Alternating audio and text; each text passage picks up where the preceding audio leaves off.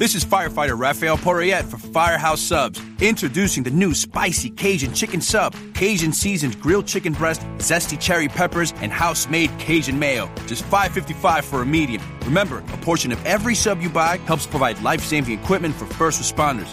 Firehouse Subs. Enjoy more subs, save more lives. Limited time only, plus tax. Participating locations. Firehouse Subs would donate a minimum of $1 million in 2019 to the Firehouse Subs Public Safety Foundation by donating 0.11% of every purchase. Feral Audio. From New York City, it's the Todd Barry Podcast. The Todd Barry Podcast. All right, hello. Welcome. Got David O'Doherty on today. Recorded live from my hotel room in Austin, Texas. I guess I didn't need to tell you that I was in Texas during the Moon Tower Festival. It was a fun episode. I got some tour dates coming up. Friday, May 8th, I'll be in Arlington at the Draft House for 2 shows. 21st, Winnipeg at Park Theater. 22nd, Space in Evanston, Illinois. June 3rd, Zappa's in Tel Aviv. Yes, Israel. June 4th, Zappa's at their Herzliya location. I don't even know if I said that correctly. And June 18th, I'll be in Hawaii at Crossroads in Honolulu. And I got another Hawaiian date that I'm going to be adding soon, and a bunch of other shows that will be added soon. Check me out. Follow me on Twitter at Todd Barry. Check out my Crowdwork special. All Crowdwork special documentary. $5 on louisck.com or net. Either one of those. And follow Feral Audio. They bring you this podcast and many others. And here is David O'Doherty. David. Toddles. Now, this is the annoying question. Toddcast. First of all, a million people have suggested. Oh, shit. Toddcastinating. It's like procrastinating, but instead you listen to your podcast. That could work. Oh, that is a good idea. It's not a bad name for this. What's it called? It's just called the Todd Barry Podcast. Yeah. I kind of was like half lazy, and I was like half, well, that's good enough, right? It's depressing that iPod, the brand, have named a genre. I mean, this is a radio show, effectively, right, that no radio in there is covering. You know what I mean? But it's just that, I guess it's like in this country how Kleenex, say, has become the name of the product. I never even thought about that. Or Xeroxing. You know, that's a word. FedEx that to me, Todd. You know what I mean? But to be fair, if you FedEx someone, you probably are using FedEx. Froyo me that frozen yogurt.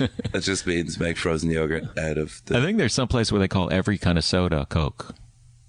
Oh, so I feel like that was a regionalism of something. Somewhere in the States, I feel like I met someone like, we just call all sodas Coke. Weirdly, in Ireland, you'll find places that call a soda, as you've called it, which no one would call it there, because that would be specifically a soda water, a mineral. Would you like a mineral? Really? That would be your orange, your 7-Up, etc. Yeah, a mineral. Why have I not heard that in my world travels? Yeah, you are very worldly. I'm worldly. Yeah. When you sent me a message, you were running a little late, which is fine, but you actually wrote, "Can you get me an Americano?" And then you put coffee in parentheses. I know that you were joking, but I was like, wow, this guy. I know, but you I just bought this guy a water at CVS, and now he wants coffee. You took that as a joke. I know. Like I was asking, whereas in fact I was saying, I want, because I'm a little run down, having been with all the travel in your country and everything.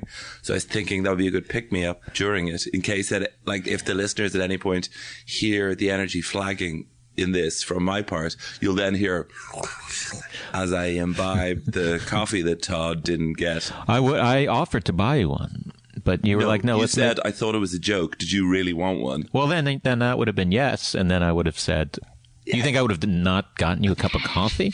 I thought because there's a coffee this shop is right over there. quite a fancy hotel. Yeah. It would have just been a free coffee option maybe in the, lobby. There is in the mornings. Also, I'll be honest, I knew I was running late, not horrifically late, 7 minutes late. Yeah. I thought giving you a task would fill some of the time so you wouldn't notice. But there's also a chance that it would have been cold or lukewarm.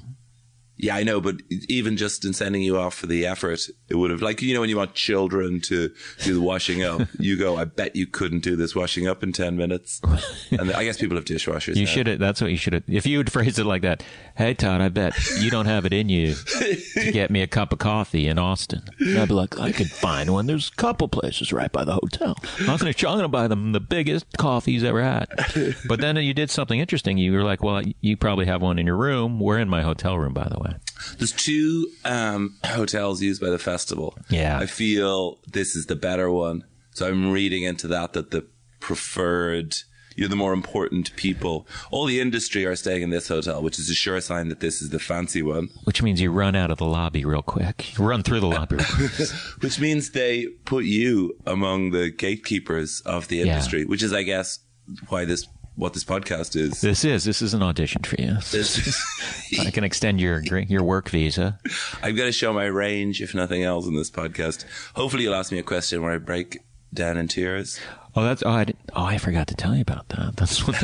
That's how when that happens, that's when I end.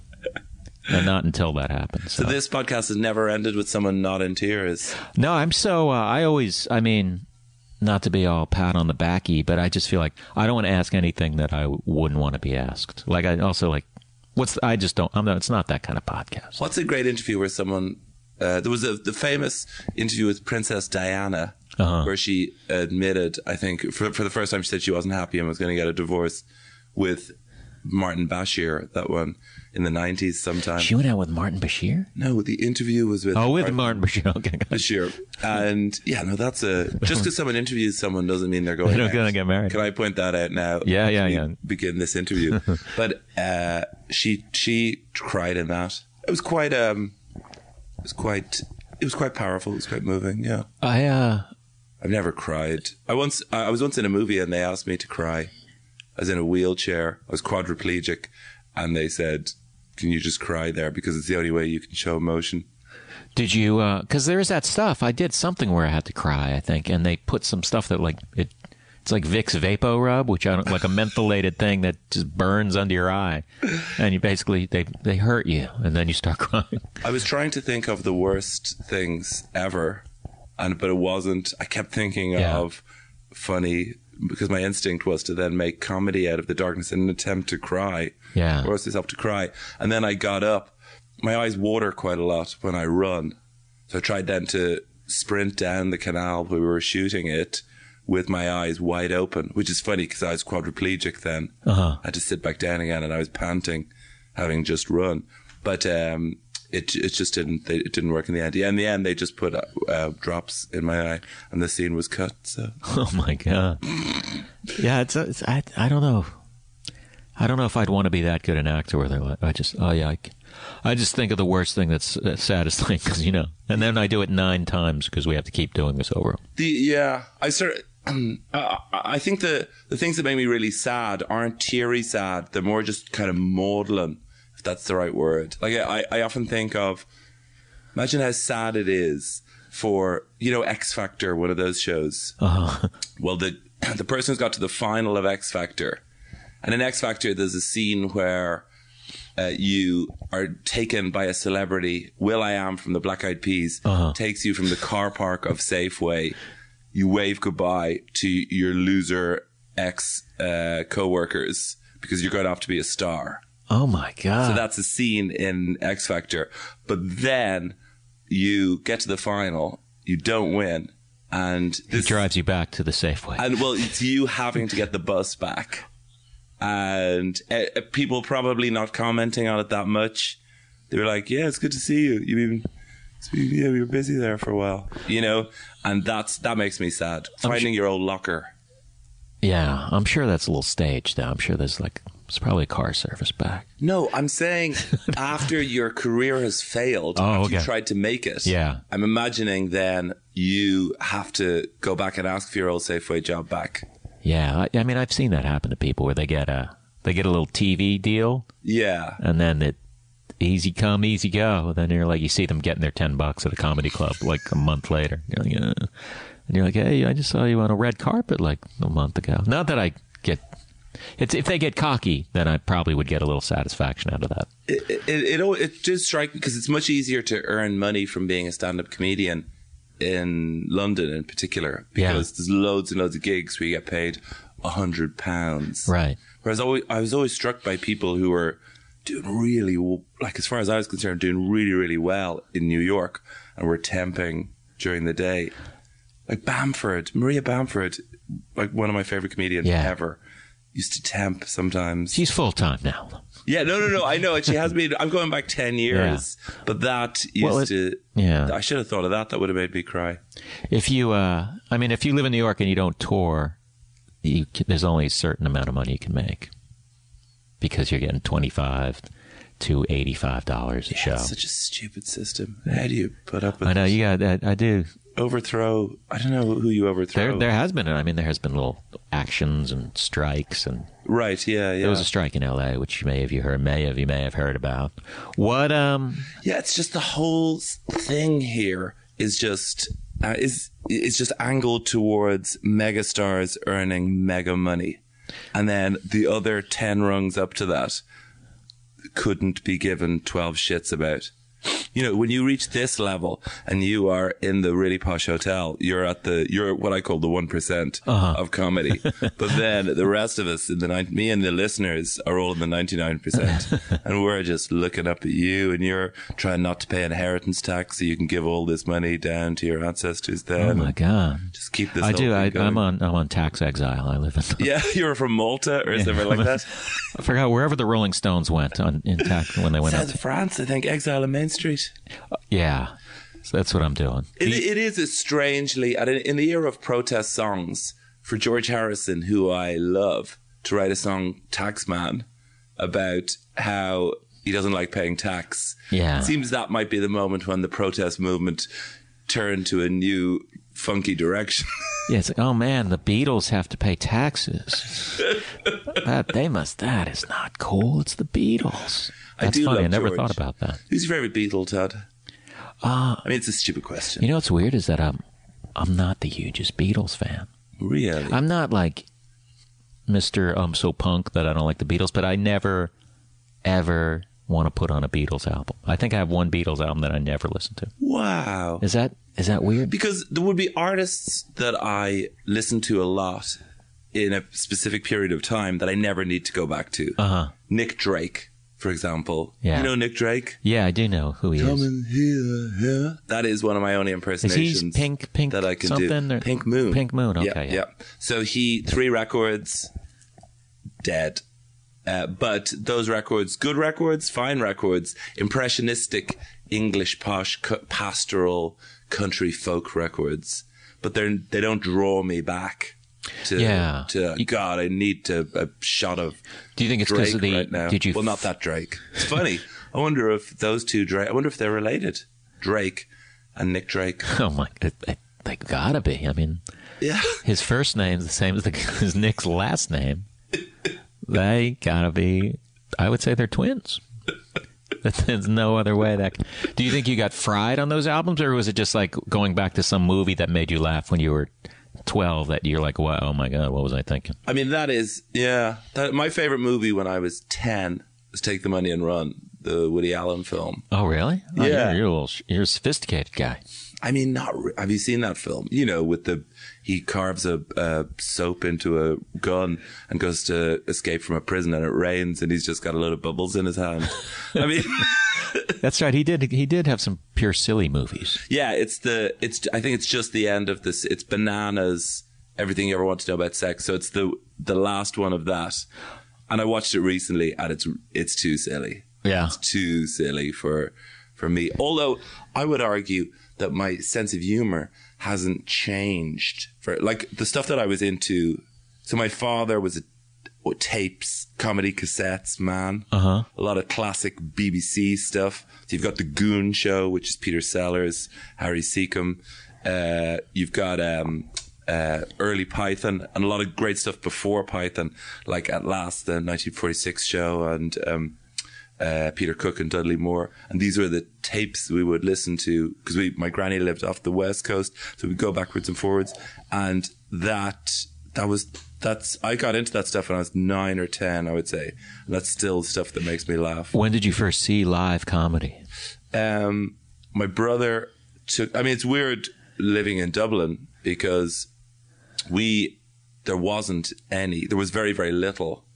And Ireland didn't really have much of a music hall tradition of proper comedians. Like, I don't know what it was like in America, but England had all these like Max Miller type, I say, guys in a big bow tie. Yeah. Not really, more like with a straw boater who'd do a dance and a funny routine. Oh, sort of vaudeville-y type. Yeah, vaudeville stuff. Ireland had, certainly in the Catholic culture, had they were called shanachis. They were like storytellers who would travel around and tell 2-hour stories in bars. Oh man! And so, the first stand-up that I ever went to, my brother took me to see a guy called Kevin McAleer when I was 14. He's Stuart Lee, who's one of the great British comedians. He's his favorite comedian ever. He would tell these really slow, but he'd subverted it. They were really slow stories. They were completely surreal. What was his name again? Kevin McAleer, McAleer. And it's worth, it's like 93, I would say, 92. And he used to do a slideshow where he would describe in great, great detail everything that was happening in the slides. And what was amazing about it was a solo show. He did 2 halves, like hour and a half each half. Oh my God. And at the end, time had flown. My father, as a piano player, and used to work in theatre a lot, so we'd go and see a lot of theatre. And so I was used to, sets dropping in and songs. And just to have got to the end of this and have laughed my guts out, and to look at my watch and go, it's 10:30 at night. That was just a guy on his own. That definitely meant something to me. That was definitely a big seminal moment. Did he make records? Because now I want to hear this guy. Yeah, you'll definitely find some of them on YouTube. So I don't have time to say YouTube. And look at his slideshow. We'll find it. We'll look at it after. And I don't know if you can attach links to this, but if not, we'll find the link and you can read it out, including all of the jazzy... Or people, well, my fans are very savvy. They will... the searchers. They'll search it up, yeah. Search it, yeah. Is he still around, or did he? Yeah, he is. He's amazing. He's got some sort of true wisdom where he drives a school bus now in his local village. He lives in the middle of the countryside. Wow. And doesn't do much stand-up anymore. But Stuart Lee sometimes makes him come over and do shows. See, I find that all that really fascinating. Like, just the school bus thing. Yeah. Like, he sounds like a guy who's just not in it for any reason but to do it. Yeah. Like but come on, that's... I'd say that about you, though, as well. I mean, I drive a school bus as well in a little village, but no, I didn't want to reveal that because my price will go down for my comedy gigs. No, it's a school bus driver. I'm thinking anything else. What? No, but like what? Yeah, what? There's no point to do this other than I don't have any ideas for big, 2.5 Men type shows. Yeah, me neither. I don't have any. I definitely thought in the past to see if I do, but I don't. I'm trying to make an incredibly esoteric television program at home that no one will watch. That's because I want to make that. But I bet you over there could get something where they let you, where they leave you alone, perhaps. I don't know. Maybe a radio show. But I'm kind of. I have to. I use the term the horn way too much. Do you understand if I go, I have to have the horn for something? No, I don't. It literally refers to a boner. Okay. But I use it too much, so now it's moved beyond a sexual element. whereby I just need to be fully engaged. Passion, exactly. The horn. Yeah. I'll refer to it as the horn. I'm on the Horn is a classic Peter Cook and Dudley Moore sketch. Look that up, actually. The one where because Dudley Moore is an incredible piano player. My old man's a jazz guy, as I said a second ago, and Dudley Moore, because he used to work with him just in music gigs, and he said was a truly great piano player. Oh, really? He could have gone, a variety of directions. But I at the moment I have the horn for doing stand up. I'm burning all the paintings after this tour, after these American gigs, and just get rid of all this material and just start a new show that opens in Edinburgh on the 3rd of August, whether we like it or not. It will be done. And I'm writing children's books at the moment. Yeah, I'm really, really into. You gave me one, and then you have your pandas. Oh, yeah, I did. I gave you that.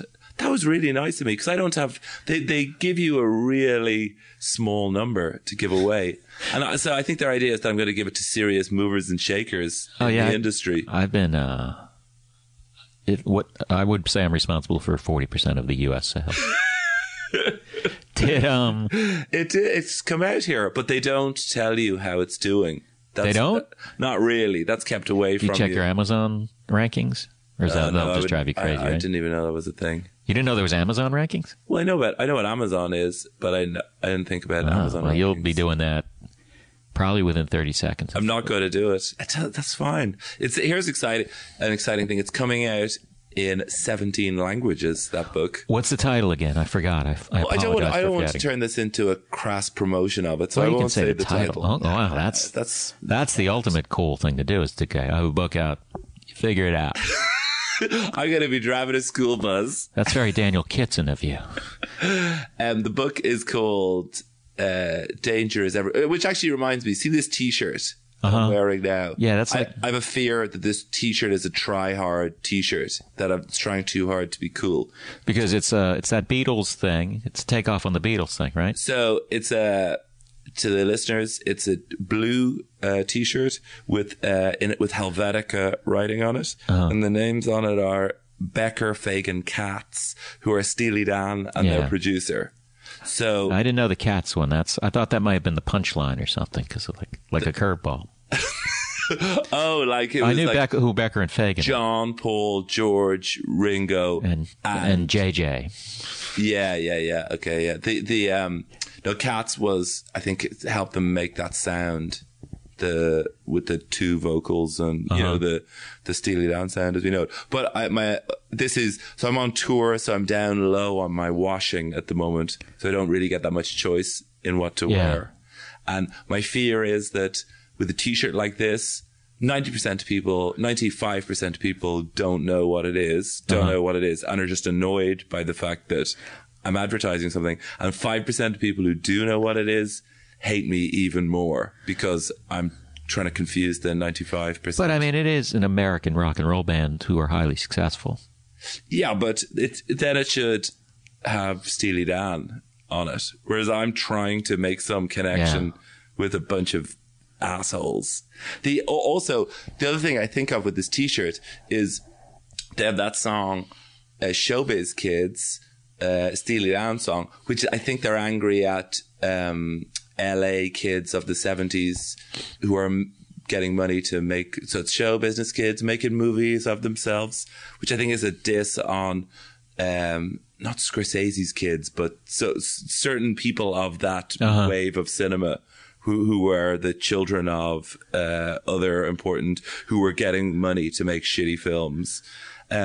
But one of the lyrics that I love in that song is how Steely Dan, how you spot these assholes is that they got the house on the hill. But one of the other things they have is they've got the Steely Dan T-shirts. So they reference that in their own song? Yeah, the way to spot these idiots is that they like Steely Dan, and I am effectively one of them. They're kind of a polarizing band. Like, some people have this rule, I hate them. It's like, how can you hate them? I mean, I get it. Someone once in a documentary, wasn't Joe Strummer, but it was someone like that, said, why did punk happen? 2 words, Steely Dan. But I actually see I see them as subversive, especially when they're 23-year-olds using 7 drummers on the record Asia, just new drummer every track. It's the wrong drummer for that song. Just get a new drummer in. I love that. Well, maybe that's not a very punk thing to do, I imagine. But it's also caring about the quality. Yeah, but what I mean, I think it's important not to blame good things of the past for what they led to. Say, for example, George Shearing Quintet in the 50s, that sound with the vibraphone, Gary Burton on vibes, and guitar and piano led to what we now call elevator music. That sound. Steely Dan led to that awful sort of theme from Baywatch style 80s music. But it wasn't their fault that they did... that they caused Bruce Hornsby and the Range's later work. Well, Bruce Hornsby, I know you're probably listening. That was not me talking. I bet Bruce Hornsby's good. I mean, I did like that song. That's just the way it is. Yeah. But I didn't delve any deeper. I got it as a single that this would never happen anymore. It was on the back of breakfast cereal at home. You had to cut the it was a flexi disc. Oh, really? Yeah, like a 7-inch, and you put it on a box of cereal? On the back of a box of cereal. And that's just the way it is. I forgot about flexi discs. Some things will never change. Yeah. Hell, man, how can you stand to think that but maybe if you song about social injustice. And breakfast cereal. You just need some Snap, Crackle, and Pop. Let's talk about you in the United States here. Oh, yeah. Because I feel like I asked you when you were a very gracious host to me when I was in Dublin. It's great that you come over. I think it's good. I think it's also exciting. You go to Sweden and Norway and these places. I went to Belgium recently and did some gigs. Oh, really? How was that? It's very satisfying when, particularly people in their second language. I definitely have to talk a little slower, but just to do your own thing, it makes you feel. Yeah, they're so happy that you're there, and they're like. Yeah, but it also, I did gigs in Moscow with Dylan Moran, and, you're inclined to I think it was Sting that said, do the Russians love their children too?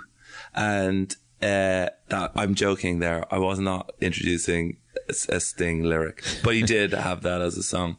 An Englishman in New York as well. A lot of his songs, we learned there, are based around a place and an incongruity, I guess. But there's something so satisfying about going to a culture or a place that you haven't been and people laughing at your jokes. It gives you a feeling of warmth, certainly. And to go to, this was the craziest thing that happened at those Moscow gigs. So I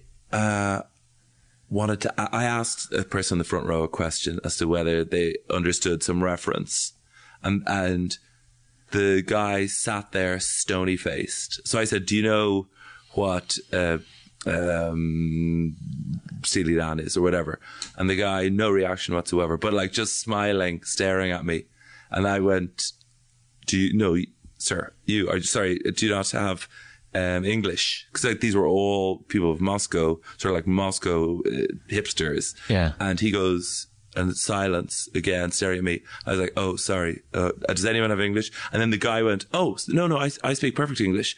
And it was a moment where, because there'd been no stand-up there before, but a lot of experimental He just didn't know how to react. Well, theater where the performers address the audience. And you're not supposed to talk you back. don't ask back. Okay. So they were viewing it as a piece of high-concept theater of what I was doing, as opposed to just... like I'm really asking you a question. Yeah, I genuinely want to know. Well, I wouldn't do a crowd work show there, but it might be a little tough. So I hate to say this to you, because I hope this isn't rude, but I did another podcast yesterday, because I'm in Austin just for a few days. Is that what you're worried about? I did, yeah, I did another podcast. You did another, yeah. But we didn't, it was just silly.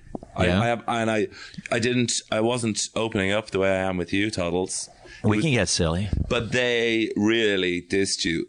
Did they? Yeah, they have a song about how... Oh, Brendan Walsh? Yeah. Oh, yeah, those are my friends. The Bone Zone. It was about how bad your crowd work tour is. And it was called the Crowd Walkout Tour. And there's a song with 3 verses. And it's like a pretty good song about what an idiot you are. Yeah. No, I love that. You should point out that their podcast was recorded on my equipment because theirs was broken. And Brendan called me but you told him that I had equipment, right? They were panicking just before it. And they were like, could we record it on a phone? I'm like, no, you can't record a live podcast on a phone. Yeah. I think I don't know what it is. They're dissing me and they thought they could record it. Maybe it was the scouts instilled into me a do not panic moment. And those guys were just throwing their hands up in the air. And it took O'Doherty with his level-headedness in a foreign country to be like, let's just think about this. What do we need? A recorder.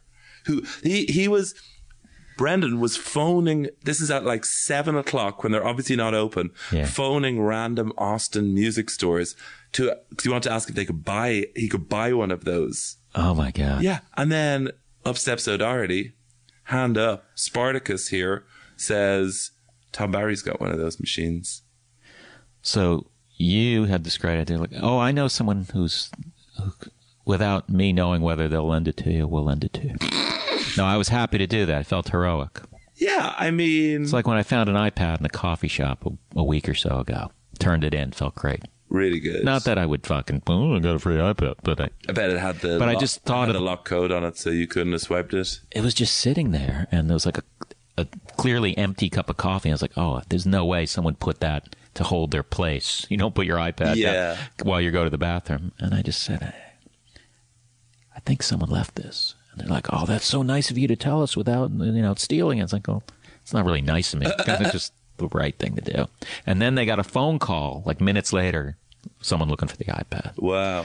And it's great that I've tweeted about it and talked about it on my phone. To be honest, Toddles, I don't get the point of... I know this sounds like a really old man, but I got an iPad. I never got the point of them. Yeah, I don't. I think the iPad Mini is probably the way to go. Because I have the regular one, and I kind of never. I always fantasize, I'm gonna read the New York Times on my iPad. I don't do it. I like it's for people, I guess, who want to check hashtags while they're watching TV shows, and things like that. But I don't really do that. I think maybe because. But I always want to write things down, and then it's quite fiddly to write things down on it. Yeah, I don't like the tippy-tappy thing.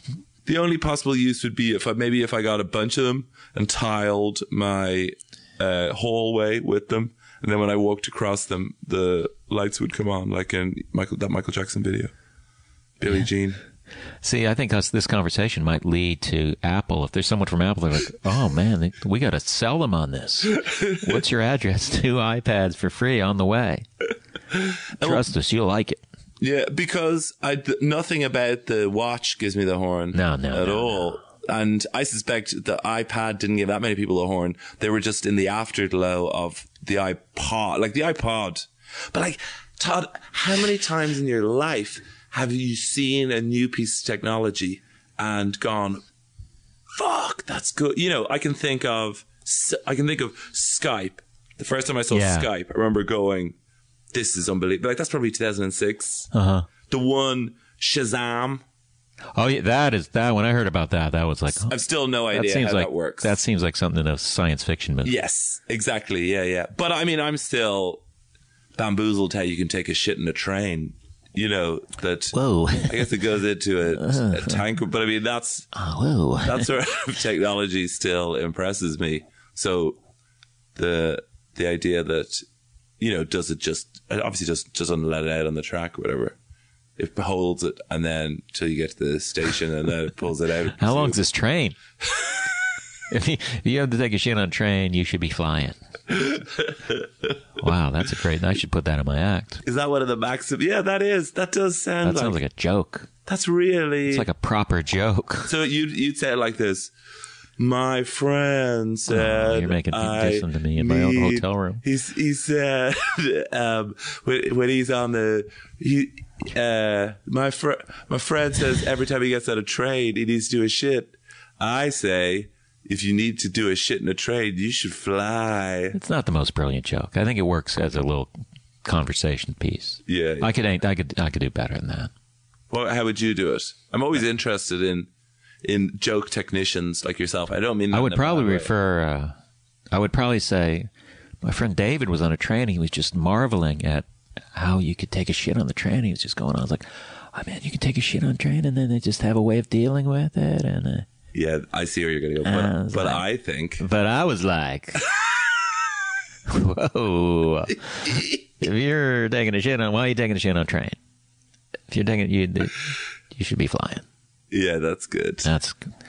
Maybe we could share that joke. Flying. We wrote that one. We co-wrote that one together. Flying shits. It's going to be on my every set list I do. Or a picture of a turd with wings coming off it. Then. Oh my God! I never pegged you as someone who would bring up shit. A poop joke. I found the set list for my first ever open spot in 1999. Open mic spot. And it. You going to keep doing that? Obviously, everyone understood what an open spot That's the only time I've done that. Did I do that at all? I mean, it's just something that has always annoyed me about your culture is that we get all these American TV shows. So, like, I grew up watching Perfect Strangers, and they'd be going to, like, the Rose Bowl. And I wouldn't know what the Rose Bowl was, but I'd work it out. Right. That it's some sporting event. I was half joking when I said open mic. And whereas every time a TV show comes over here, they're like, oh my God, we have to remake that. Someone mentions football in it, and we say soccer. No, I agree with the remaking shit. I feel like make new stuff. You just make new stuff. Yeah, I agree. Everyone. Like, do you know the thing that really annoys me in cinema at the moment? I saw most of those, like those two films, the Turing one about the codes. Yeah, that was all right. And the Stephen Hawking one. I didn't see that one. What is it with Hollywood or people who invest in movies? I'm imagining it's Hollywood. Ailments. That is obsessed with posh English, the university, the quad, the people having breakthroughs, scrolling rapidly on blackboards. Like they're the same fucking film. Also, could people stop just finding old stories and then involving Keira Knightley in them, a character that never existed. That's her wheelhouse, though, to be fair. And so just make up things. Casablanca. I'm sick of movies where at the end the writing comes up. Let's have no more movies. Let's have Casablanca where there's just a good old thing that happens, and at the end it's not like the plane crashed that evening and they all died. You know, that's kind of like I always had a little problem. I mean, there was good examples of this, but where like. It's not quite as popular now where they would just, hey, this guy's got the stand-up act where he talks about his brother and his grandmother and this weird life. Let's write a whole show about it. It's like, well, you could have made that story up also. Yes. If you have right? Like if there's fiction, there's people who've written books who make all the shit up. Yes. And also in the era of documentary cinema being a thing, let's leave truth to documentaries and let's have fictional movies then with made up things. Although I hate Whiplash. Whiplash annoys me for a different reason. What's that? Depictions of creative art in movies are nearly always awful. You know, think of any movie where it's a writer writing. Yeah. Nearly always like blood on the nib and sweat falling on the thing. Right. Whereas, like, I'm friends with writers. My father's a jazz musician. The reality of being a jazz musician isn't someone shouting at you to look inside your soul. It's you practicing really, really boring scales. Right. And being really fucking good at it. I mean, this is my problem with the X Factor culture that you were particularly interested in earlier. It's and it's the problem with our shared culture as well. Of just that thing, you have to want it more than the other person. You have to just try. No, you have to be good. You have to be good. That's all you have to be. And jazz is a classic example of that, where you can go and do a university degree in jazz and you'll come out at the end a highly technically proficient jazz musician. And if the world doesn't need one thing, it's more technocratic jazz musicians. You need people who are just great at it and come at it from a new angle. Same with stand-up, you know? You can learn how to do stand-up. You can teach someone how to do stand-up. You really think you can? Of course you can. But what I want to see as someone who's been obsessed with stand-up now for 15 years is people like who are coming at it from an angle that I haven't. They're coming at it as themselves, or not even as themselves, but as the thing that they think is funny. You know, that's like at this festival, I did Andy Kindler's show. Like, I love Andy Kindler so much because he represents that. And then did his show Blaine Capatch. Yeah, Blaine Capatch, very funny. Just a guy I'd never met before, never heard of. And it's just, this is brilliant. And that fills me with excitement and inspiration. Like, particularly in a nation such as this, where the whole industry thing is so deadening and so the opposite of why I do this, that a machine controls, you know, the certainly, like what you were saying, the potential of people making money, making a living from it is controlled by a big, silly machine that likes a thing called content. That, you know, and they use words like industry. It's not an industry. It's a bunch of people with ideas. It's like an art form, you know. You wouldn't say the jazz industry, you know, and that's how I look at it. So it's just so exciting that when you see a thing that reminds you why you like doing this. Yeah, I don't watch a lot of, like, sit down and watch a comic live, but occasionally I will. And then you watch them and you go, oh God, that's what I do. That's kind of cool. Yeah. But then the opposite of that is, because I play a shitty 3-foot plastic piano, I then take all musical comedy very personally. Because when I see something terrible, it's just, that's what I do. That is what I do. And I go into a really dark phase. Really? Yeah, when I see bad musical comedy, it really kicking the nuts. This could be the part where I cry. Really? Yeah, let's... This would be the part where someone would go, well, let's hear some names, but I'm not going to do that. Oh, no. I mean, I can't even give you names, but and I wouldn't do that. But I take all of this so personally. It's been my obsession for so long, you know? I take, like, it's like when you come to Dublin, I take personal responsibility for everyone who ever visits Ireland having a good time. Yeah, you were beyond gracious host. No.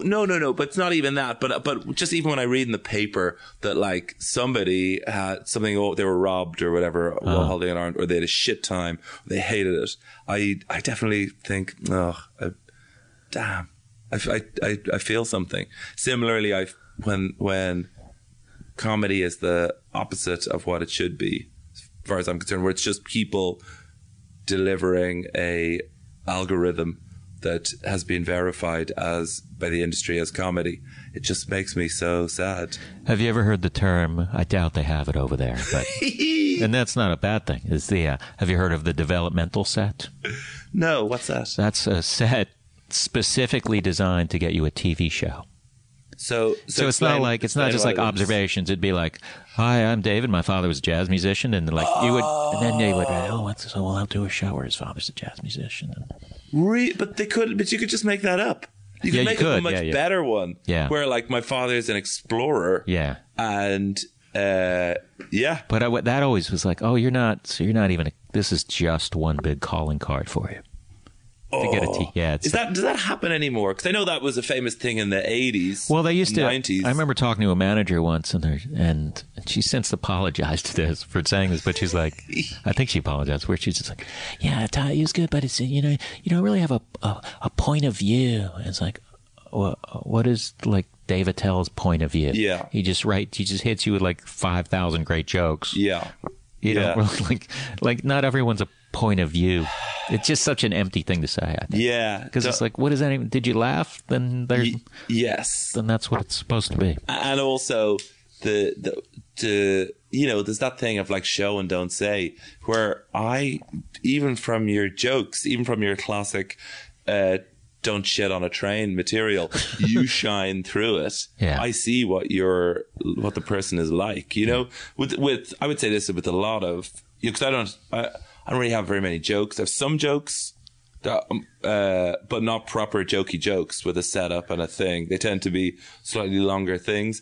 But even in the midst of all the one-linery people, like Jesselnick, you know, Hedberg, Jimmy Carr, you are still learning a great deal. It's not just a drone they could send on stage to just say the right. They have jokes. You are learning a great deal about Hedberg being the classic example, you know, where you're learning so much about who the person is just from the set. I like over in England, that guy Tim Vine makes me laugh. Tim Vine is unbelievable. Tim Vine is there's few people who to me represent this sort of touchstone of purity. And purity can be defined, you know, a lot of people would think purity as in like says the things that can't be said, smashing the taboos. Tim Vine just does puns. He does hundreds and hundreds of puns. He comes out sometimes in a fireman's hat for no reason, dressed as a fireman. He is immensely popular among the elderly. Yeah. He just comes out, bang, bang, bang, bang. And I love it. I love it so much. Yeah, I saw him. I think I saw him twice at some festival. Like, I was just like, that brought some people back. I go, you got to watch this guy. What? They're all... I was at a restaurant and the food I'd order sat up and said, "You've got the most beautiful eyes, the most beautiful person I've ever seen." And I said, "Waiter, I ordered a romantic crispy duck." Not aromatic. Yeah, it's all stuff like that. And some of them, I guess you can consider them almost like intentionally not good jokes. Yeah. But the joke is that he knows it's not a good joke. But then maybe I'm not explaining it in a way that's fair to him. Yeah, no, there'll be a few people like that. There's a pure improviser. I mean, this is just from my background. There's a pure improviser guy from Scotland called Phil Kay, who I've heard that. Has his gigs can go in a variety of directions. And one of those directions is the best thing you've ever seen. As in, he comes out with an excitement, not crowd work as such. He'll talk a bit about his day and very often will lead one way or another. And then he'll find experts in the audience who could have advised him. No, this sounds like there's a formula to it. There's no formula to it whatsoever. He would be another, there's an English guy called Tim Key. Yeah, I wish could get a visa to come over here because I think he's absolutely brilliant. Then Claudia O'Doherty, I think she's amazing. But then there's people over here that I would, the Stuart Lee, Daniel Kitson, but then there's people like Bamford over here, to me just represents this, I don't know, just beautiful ideal. She's like someone you watch, you go, oh man, I feel like, I'm not doing something that's that good. It's just, like purity is a horrible overused word, but there is just a thing going on here that is completely believing in itself. You know what I mean? And like I've always thought of, there's a line that I think Patton used about Galifianakis about 10 years ago, which is he doesn't need people to laugh at his jokes. Is that what the quote is? I don't remember that quote. It's just the idea is that he's totally happy. Your confirmation that was a joke doesn't really matter. It's a good thing to say. I feel like, that's something you sort of have to at least put out there when you're performing, that you don't give a shit in a good way. Yeah, I mean, I've cut my teeth doing hour-long shows from, like, my first one I was 23. I've done about 15 hour-long shows now every year since then, a new one. And for the first 5 years, no one gave two shits. Mostly performing at the Edinburgh Fringe to between 5 and 12 people most nights. But what you learn from that is you learn that there's an energy that needs to come from you. Because the gig will be going really well some nights to the 12 people. Some nights there'll be 30 people there. Some nights there will be 7 people there. And you go and do it. And you need to have, I'm not saying a phony baloney showbiz energy, but you need to not be needing the audience to confirm that bit was funny, whatever. And that's a very useful thing then, because you see people who haven't been through that play a quiet room and they freak out and they're like, what's wrong with you people? Whereas one can unlearn that. I've stopped myself from doing the thing where you're like, this crowd. Because I feel like, sometimes I've done shows where the crowd does suck. Sometimes they're bad. Yeah. But then, like, every comic brings it up. I guess that's kind of funny. But it's also like, maybe that you're not helping things by constantly telling them they suck. And also, audiences have no idea that they are not a great audience. Really, I have found, not to disagree with you for the first time in the podcast, that there are audiences that if you say, well, you guys are terrible, I've done that, I think. I've said, well, you guys are kind of a shit crowd. And they explode with laughter. Yeah. Because I think they're all looking around inhibited by each other. Yeah. And then you kind of break the ice and go, yeah, this is... Well, I mean, I just don't think there's another art form where, you know the way people always go, I could never do stand-up comedy. Muggles say that. That's a joke. They're from Harry Potter. They're the ordinary people. But I always think actors sometimes say that to me. You're so brave doing that.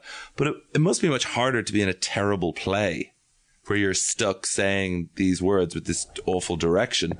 Whereas, you know, like your crowd walkout tour, the crowd work tour, that's what they called it. Oh, did they really? Yeah, they said it was the crowd walkout tour because the crowd all walk out. Because they weren't enjoying themselves. Yeah, so they left the place where I was performing. I get it. But what I like about it is it's your responsibility. Like, you can whip a crowd up a bit. I don't mean by asking if there's any birthdays in the room. Yeah. By transferring some of that energy to them. You know, that's definitely something that can be done. But then sometimes the crowds are a little more muted. You know, I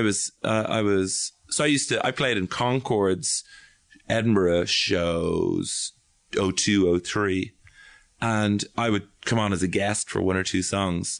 And I would be struck by because what they were doing was so low energy then. Like, it's different now where people, if you go see like the Concords, people sing along. Right, and they lose their minds like it's the Beatles. Yeah, and they don't necessarily laugh that much at the songs anymore because they know the words. They laugh at the new songs. But imagine a period where you went to this gig, I was like, what is this? Musical comedy is normally terrible. And Brett and Jermaine did very little energy-wise to whip you up. So the audience from night to night would vary greatly because there were audiences who from the start just bought into the essential conceit of this, which is that they're not putting in much effort. They appear like they're not putting in much energy into it. Yeah. And because they are low energy, et cetera, and go at that. And then other nights people would just sort of sit back a bit more. But I was really struck by the difference in response. But every single night, the audience would come out and talk about how wonderful it was. Yeah, there are audiences that are where you're going, I can't tell if you guys like me. And then when you finish, there's like, oh, bravo. Like, yeah. It's just like, I mean, they're just taking it in and they're loving it. But I really noticed that in the Netherlands, actually, where everyone's listening in their second language. Yeah. And they're really straining. And I'm probably using a lot of slang that I don't really, everything, I have the horn for everything, and they're looking it up in their travel dictionaries. No, and then, at the end, they all stand up and they're cheering, and you just feel like, if you guys could have spread this love throughout the hour. On my European tour, like the first 6 shows, I got a standing ovation, like an encore every night. I don't know if it was doing crowd work or doing? No, I was doing jokes, right? Yeah. And some crowd work. Yeah. But it was like 6 encores in a row, and I was just telling me, look, I've probably gotten 3 encores in the United States in 27 years. Right? Yeah. And this was like I've tripled my total encore. Maybe you've got better. Do you think you're still getting better? I think so. You've been at this much longer than me. I think I am getting. I hope I'm better. I'm definitely getting better. I sometimes look back and go, how did I do this 4 years ago? Like, yes, I must not have known what I was doing 4 years ago. Or I listened to a recording of something from 2011, and it's shit. Yeah, it's total shit. But I hope that keeps happening. I hope I keep listening back to last year's one and thinking it's terrible. Do you ever worry about losing it? I worry about that. I won't be able to think of any new things. Yeah, because sometimes you see comics, they get a little older, and you're like, oh man, that's not happening anymore. Well, the spirit leaves them. This is something that I do think about. I'm obsessed with there's an old Cole Porter quote, which is, he was always asked which comes first, the music or the lyrics, and he would say the phone call. And so it's about being able to back yourself to come up with a show, particularly when I have the 3rd of August as the date when the show title. This is an exclusive for the TBPC. It's called, my new show is going to be called We Are All in the Gutter, but Some of Us Are Looking at David O'Doherty. Which I hope people get. An Oscar Wilde quote, we're all in the gutter, but some of us are looking at the stars. I didn't get it, but shit. But either way, it works. I think it sort of works, but it's a bit pretentious then. Okay, fine. But it's funny pretentious. Yes, and it's too long. Yeah, so it's like delightfully too long. The whole poster is going to be too long, obscuring the photograph of me looking cute. But so I've done this now for 10 years of these festivals where you get a deadline and the show will be ready for that. And that may involve almost having a nervous breakdown in July. Hopefully it won't. Hopefully so I book in 1 million tiny gigs in Dublin and around Britain between now and then, and this thing will emerge. So what brought you over here?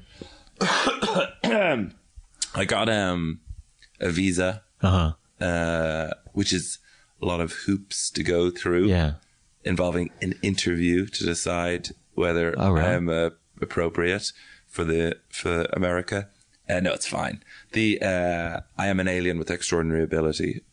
I've always thought that. And then I was booked to do Conan, that show, which I think might have paid for some of the flight then. I don't think you get much money for doing it, but I think it all went into the flight. And I was thinking if I can just come over and break even. Like, I'm not super richy or anything, but if things can kind of pay for themselves a bit, over here can be a bit of fun. Yeah. And then I'll earn money from doing stuff at home. And then to come here and to see inspirational people. You know, I saw Jesselnick did a new set in Los Angeles. It was absolutely fantastic. Yeah. Really, really good. So, got Dimitri Martin and Bo Burnham came and did a show. I did a show in Largo and they came in LA. Like, that was just, they're both working on I retweeted that, by the way. Thank you so much. Really few people came. Oh, really? Yeah. Although the best retweets of all are, so my father plays early 60s bebop jazz, like a very specific thing. Yeah. He is obsessed with the Great American Songbook, and I tweet. Sometimes he doesn't have Twitter because he's 77, so I tweet when he's got a gig on, and Andy Kindler always retweets. Oh, so that's nice. But my dad will have the music of Jimmy Van Heusen, guitar piano duets upstairs in a bar on a Sunday afternoon. In Dublin at 3:00, and Andy Kindler is up in the middle of the night because it's LA time, and he retweets it to all of the LA cool comedy people. I love it. If I can just interrupt the podcast there, I've got a spectacular fact. Okay. Can I do a fact? Yeah, you can do whatever you want. This is a really good one. Except hurt my feelings. That's all you can do. So, Jimmy Van Heusen. One of the most prolific American songwriters of the 30s, 40s, 50s, 60s. Countless Oscar noms. I don't know how many Oscar wins. Countless songs. Jimmy Van Heusen was a made-up name because his real name was Chester Babcock, which he decided wasn't a cool showbiz name. And he got the name Van Heusen from the makers of the shirts. Okay. It was a cool name. But he, on top, this is something my father told me, and it's definitely true because I checked it online afterwards. He was America's most successful songwriter, and he also was a test pilot for the US Air Force, and he could never get insurance because he was being paid to write the songs for some massive budget Hollywood movie in the 50s. So he was a test pilot under the name Chester Babcock, and he never told anyone in the Air Force and the precursor to NASA that he was the most successful songwriter of the age. And there's a famous incident where they were trying out some new B-52 bomber or whatever on a test run, and he was as chief pilot. And as the crew around were checking all the comms to see if everything was working all right. They were all singing, like, I can't remember if it was It's Only a Paper Moon or something, in a harmony, which is one of his songs. And he had to sit there and not tell anyone. Oh my God. He was the most famous songwriter in America. That's pretty good. That is a good fact. That is good fact. See, I feel like someone should make a movie about that. No! Someone needs... No! You know, like a little biopic. Make a documentary about it. But then my problem with documentaries is, how many documentaries do you see? And you're then wondering what parts of this are made staged, up. Yeah. What if they... Yeah, I used to... that always bothered. I'm always thinking of that. And once you spot it once... Because oftentimes you love a documentary, then someone fact checks it, and they're like, well, yeah, they left out this entire part to make this part a little to heighten this other part, and you're just like, oh, yeah, you feel dirty. The documentary that it's just my favorite. Did you ever see Deep Water?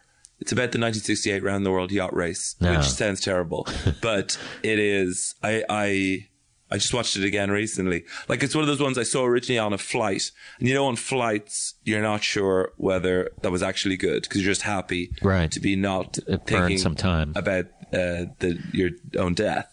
So I remember I saw Marie Antoinette once on a flight, and I came back and went, "This is a great film, dudes." Where was she sitting? Thank you. And it turned out to be a boring Turkey film. No, it's not that bad. It's just a bit boring. But so I saw this on a flight, and then got it when I had grounded, and then I've watched about every 6 months since. Really? It's the Deep best. Water? It's 1960. I mean, I won't say it's so heavy. It is. It's about a lot more than the 1968 round the world yacht race. Let me tell you that, Toddles. Okay, maybe I'll check it out if it's on Netflix. I don't know. Yeah, I don't know if it is. It should be. Yeah. Have you ever been to Austin before? Yeah, I am. Oh, you did South by Southwest, maybe? No, I never did that. Although, thank you, because I technically am a band. Oh no, they have a comedy section to that. Yeah. Oh shit. The first time I ever toured around America was in 2006 I'd met Dimitri Martin in Edinburgh. Oh, that's right. You did that whole tour with him. And we did about 30 dates around, and we recorded a special here, or he did. Yeah. And I am in the background in it. I was doing support, doing warm up for it. So yeah, that was the first time I came here. You did a place the other night. I looked it up. The Chapel. I did that. And that part of my crowd work tour was filmed at the Chapel in San Francisco. Oh, wow. It's a nice place, right? That was amazing. Yeah. And what was beautiful about that was, so it was the first time I'd ever done a gig in America that wasn't in LA or New York. Uh-huh. And so it's the question, is anyone going to come? And then this beautiful thing happened where I put it on Twitter and Facebook. And the Facebook one, like the Twitter one was like, yeah, you know, some people said, but then that was the Twitter one. The Facebook one, just people started including other people's names in it. Check this out. Go along to this. And the list just kept getting longer and longer of people. Like, it was an organic, so, you know, word of mouth kind of thing. I have very dark thoughts about what Greenwald, you know, tells us about social media. And Snowden, but this was like, oh no, this is the flip side of it. And like 200 people turned up. Yeah, that's great. At the freaking Chapel in San Francisco. I was moved. Did they give you a bunch of food backstage, like homemade potato chips? Yeah. Did that. There was so much food. Like I felt like, oh my God, I feel guilty because I can't eat. Yeah, and then the tech guy was, oh my goodness, what was his name? Something he went by 3 initials, and he is a singer-songwriter. He was toured a lot in the 90s, and I then started looking at his stuff at halftime, and I was like, "Wait, you're much better than me," and you're just twiddling the knobs. I wonder who that was to make me audible. Yeah, his name was. I'll check the searches on my phone, but I've left it in my bag, Tunnel, so I wasn't distracted during your PCast. So San Francisco was your first headlining show in the States, other than New Yorker? Well, it was like a solo show. Yeah. So it was like what I would do at home It was the first time to do that, as opposed to do, like, I've never done clubs or whatever here, but I've done some festivals around the place. But this was like what I would consider to be a showy show, which is like, you know, it ended up being 2 hours of Lord Davey just yabbering and keyboarding and all of that. And then you did a 2-hour show? It ended up going on and on. That's good. And no, I'm not bragging about that. No. In fact, I think that, if anything, would put people off the concept of sitting down for 2 hours. But I and then, we all just hung out then afterwards, me and the audience. You know, it was so you didn't have an opening act? No, I have too many things to say. To divide it up, then. I feel... No, there's weird conventions here. Like, I would always do, at home, I'll always do a 2-hour show with a break in the middle. And the first half, I divide it up. And so the first half, I come out and go, we'll mess around in the first half, but remember, all the good stuff's in the second half. And if you're laughing at this right now, that is nothing compared to the laughter that will be in the second half. So, I buy all this license with the first half, and the new show always emerges from ideas that have turned up in the first half. You know, I'll go on with sort of half ideas and a couple of songs and whatnot, and sharpen them all up and mess around. It's very shambolic. So there is a difference between the first half and the second half. But that's that model, because I've talked to other comics from overseas, either Ireland or the UK. You say overseas. From Calcutta and Burma. Isn't it overseas? Seychelles. Wouldn't it be overseas? I guess it is overseas, but just such an arcane phraseology. Yeah. Overseas, over the high seas. I guess you're thinking about it more than I am. Other lands, how about that? From other lands, yeah. But that whole I don't think I'd ever. You do it. I've seen you go 80 minutes. Like, I saw your crowd work shows at least 80. Well, that's 7 shows combined. But I did do some long shows on that tour. I did hour 45 in Vancouver. Yeah, but like... Sorry, Vancouver. But it's not... But, you know, I don't want to get to this sort of Laugh Factory thing of like, I did an 8-hour show. Yeah. But like, no, fuck that. There's an organic thing, which is... You can go out at the start and people are excited and you do a reasonably funny opening bit. And then you have some grace then to mess around a bit. And I think people are quite happy to see different sides of you rather than just killing it, Todd. Oh, man, that's all I ever show.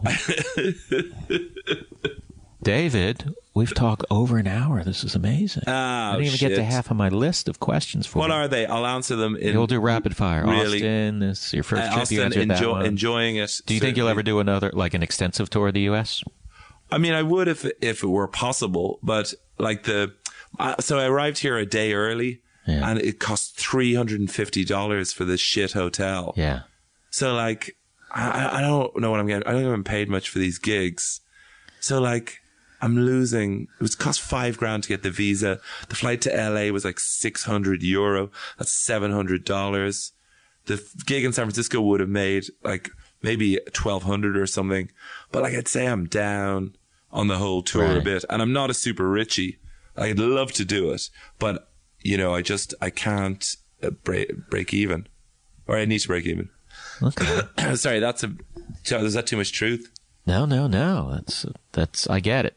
It's not very glamorous, but I just love doing it. But maybe you could do like a run in New York, like a month or something. Yeah, but I don't think anyone would come. I think 100 people would come the first night, and it would taper off from that point. I don't know. Maybe a month is long. 10 days. Yeah, I'd do that, sure. You did Conan. I watched the set earlier. That's really good. It was a low-key little monkey that I went for a feelings-based comedy song as opposed to... No, it was great. It was like... Oh, cool. Thank you very much. Show, I mean, sometimes the late-night shows are not easy. Yeah, for sure. Yes. But a song is a good one because a song also has its own internal energy, and you just hope there's a bit of laughter at the end of every sentence. But if there isn't, you just plow on. Yeah. So it was a nice one of those to do. Now that song, I felt like I was trying to figure out, does he write this down? Or I feel like that's sort of riffed and then it evolves. Am I wrong? That song started in about 2012. That's an old song. And it has, gathered momentum in bits of come and bits of gone. There's like easily that length of the song is gone as well. But, and I really, it means something to me, that song. And it was fun. And then Conan O'Brien was really enthusiastic about it afterwards. He was very nice about it. That's cool that he hung out with you. That was cool, yeah. I've only hung out with him once, and I've done the show 1,000,000 times. Sorry, man. Conan, what's going on, buddy? Not Irish enough to... That's probably... I heard he actually did that with Ed Byrne, so maybe he has a fetish for Irish people. Oh, right. Ed Byrne said he came over and he was like, what do I do now? And Conan's like, I guess we can get dinner. They went out to dinner. It's like, oh my God, you got a little privileged treatment there. Cool fact. So Dara O'Brien. Yeah. Did you ever come across him? I know Dara, yeah. Yeah, amazing Irish. Yeah, he's powerful. Comedian. Yeah, he is immensely powerful. He's also an unbelievable presenter. He can actually do that thing that I dare say, no, I can't say you can't do, because you're presenting your podcast very well. No, I'm a world-class presenter. But he can... So Dara is a really funny comedian who manages to host a live BBC show that's on in the winter called Stargazing, which is him and Professor Brian Cox and astronomers look at the stars for 2 hours, like a proper BBC amazing educational TV show. So he can do this thing, and he's also 6'5". Yeah. And O'Brien is the Irish for O'Brien. And so Conan O'Brien and him should do a thing. Because they're distantly related. The O'Briens. The O'Briens go and, Are they spelled the same? No, O'Brien is the Irish, like O'Doherty is the anglicised version of my proper name, which is O'Doherty. And in the same way that O'Brien is the anglicised version of O'Brien. Oh, man, it's so complicated. I can't believe I'm pitching TV ideas for Conan O'Brien on your podcast. These are going to get made. I think a couple of these will get made. Let's say what I was going to ask you about. Oh, your website. I like your website, bare bones. I like the bio, because did you write your own bio? Of course I wrote my own bio. I actually ended up paying someone to write a bio for me. That's so embarrassing. I found... Well, now it is. It wasn't if you just said, I see. Yeah, well, it does say biographical details and comfortably written in the third person. Yeah, I know. I think you kind of, you found a way to make that work. Because I started writing, I was like, I don't know. It's just not fun writing your own bio. No. Maybe that's what it is. It's awful. But you also, I think you can go for a self-depreciating angle. Yeah. Or you can go for a massively overblown, this is obviously a joke angle as well. But I don't know, it's nice to pick. Otherwise, people just go straight to the Wikipedia page, which has just evolved by nature over time and is weird and talks about university gigs that I don't remember and things like that. So it was putting a bit of, I don't know, control, writing my own obit. That's what I've done. I thought it was good. It was well written. It made me laugh. Times. Cool.